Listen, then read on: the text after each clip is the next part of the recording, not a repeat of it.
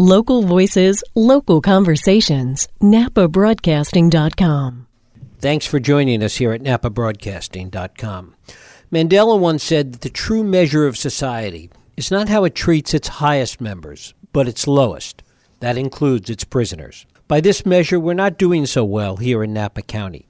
Our county jail, already in disrepair and outdated, was further devastated by the recent earthquake. The citizens of the county had a chance to redress this with the recent Measure Y, which failed at the ballot box. So what now? The supervisors took up the issue yesterday and essentially punted until the fall.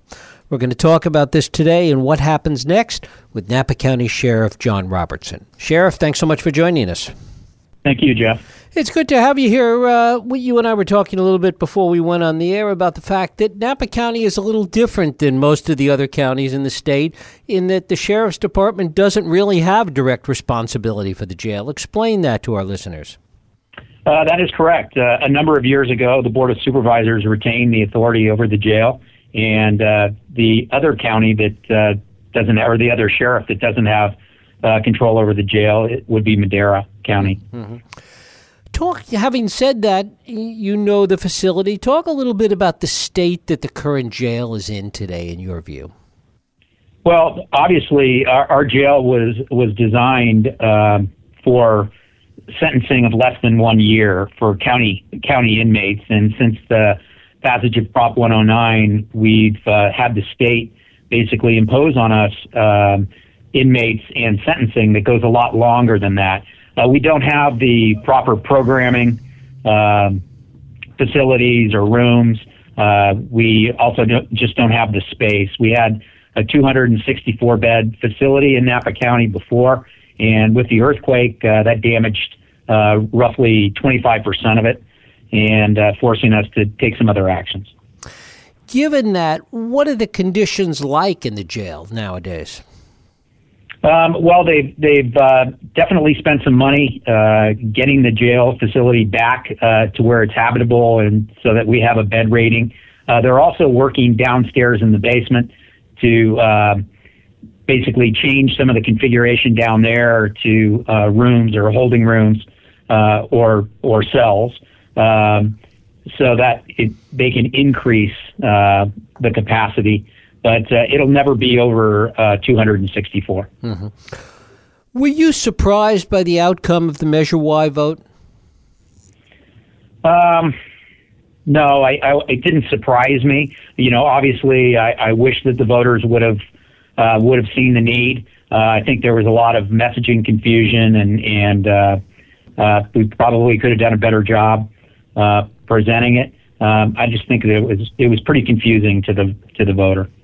Had it just been presented as a measure for the jail, do you think that the public might have reacted differently, better or worse?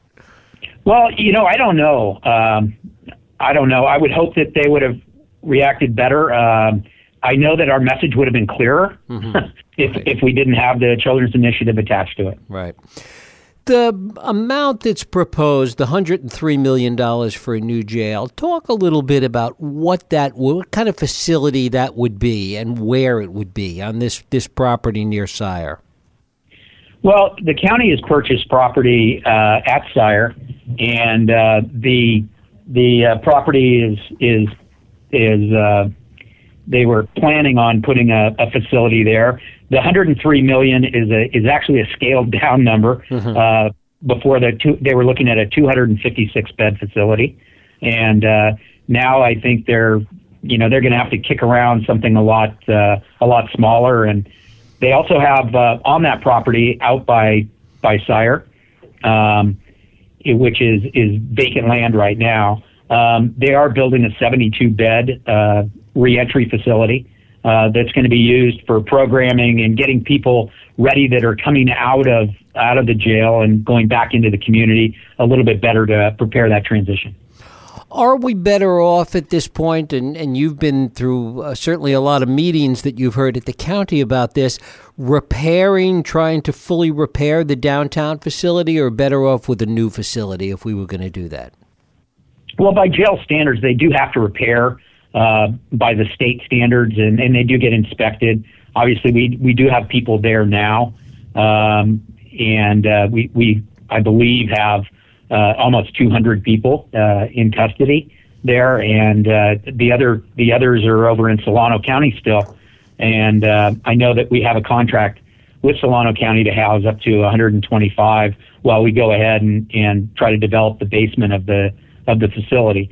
But I think that we're going to continue to move forward and try to do the best that we can now that the tax measure didn't pass, and try to get our programming. We were doing a great job. The County of Napa, the probation department, they were doing a great job reducing recidivism beforehand with some wonderful programs. And unfortunately, since the earthquake, we haven't had the space or the room to conduct those programs. So we've been without programming space or without a bulk of our programs for the last few years. How does the relationship with Solano County currently work? Well, it currently works that our sheriff's deputies that are in charge of transportation in the courts will take inmates back and forth, and we are currently housing, I believe, almost 40. And like I said before, we do have a contract that can bring us up to 125. We have a fantastic relationship. Solano County really came to our rescue during the earthquake and immediately offered beds for us to house people, lent us their vans for transportation. We since have purchased additional larger capacity vans, and regularly every day, a couple of times a day, we're moving people back and forth to court and to their beds in Solano County. How much capacity does Solano have? Well, at one point, I don't know what it is today, but at one point they had almost 300 beds that were available for our use. 300 that were available? Yes, they had just built a new facility, which was fortunate for us, and they were trying to open it in 2014. And when they had the influx of our inmates, obviously that came with some money.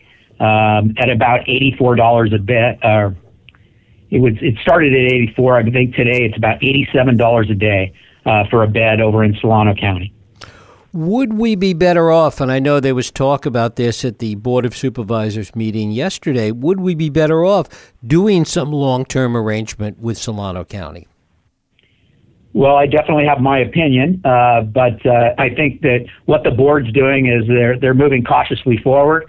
They are going to definitely be exploring this summer and early winter or fall. They're going to be exploring whether those type of plans, maybe for a regional facility and focus on mental health. Mental health is just a huge issue for us, and I would really like to see the county move in that direction, that we work more on a mental health facility than necessarily a long-term holding facility. Right. And to what extent are some of these concerns, some of the issues, some of the things that were talked about to be done at a new facility, had it been approved by the voters, to what extent are some of these things incorporated in any way in the Solano facility? Do you know? Well, Solano runs their own programs, and a lot of the programs are similar. They're not just unique to Napa County, even though we do have a couple of unique programs. And we could regionalize those programs and work with the same consultants and companies that are providing us programming here, or have provided us programming in the past. Your AA, your NA, and BI services and things like that. Reentry services. How difficult is it for your department to move these prisoners back and forth between Fairfield and Napa? You know, Jeff, it's what sheriff's departments do statewide, actually across the United States. We move people to different facilities, and we're fortunate in this county that we have a facility so close, our own county jail. There are a lot of counties where if an officer makes an arrest, they might drive 45 minutes, hour and a half to go ahead and book their prisoner, so to speak, or a client or inmate. Where we have one locally, but even Solano County's jail is a mere 20 minutes away. So it's not a huge burden.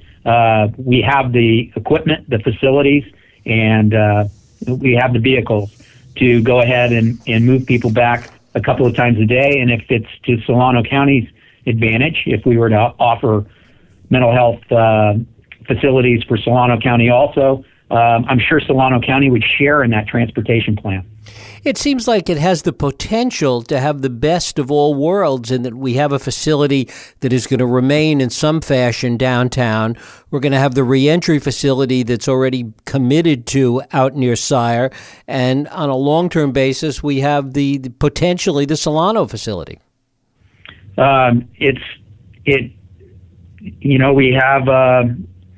We have a plan going forward. There's a lot of decisions that have to be made by the Board of Supervisors, obviously. Mm-hmm.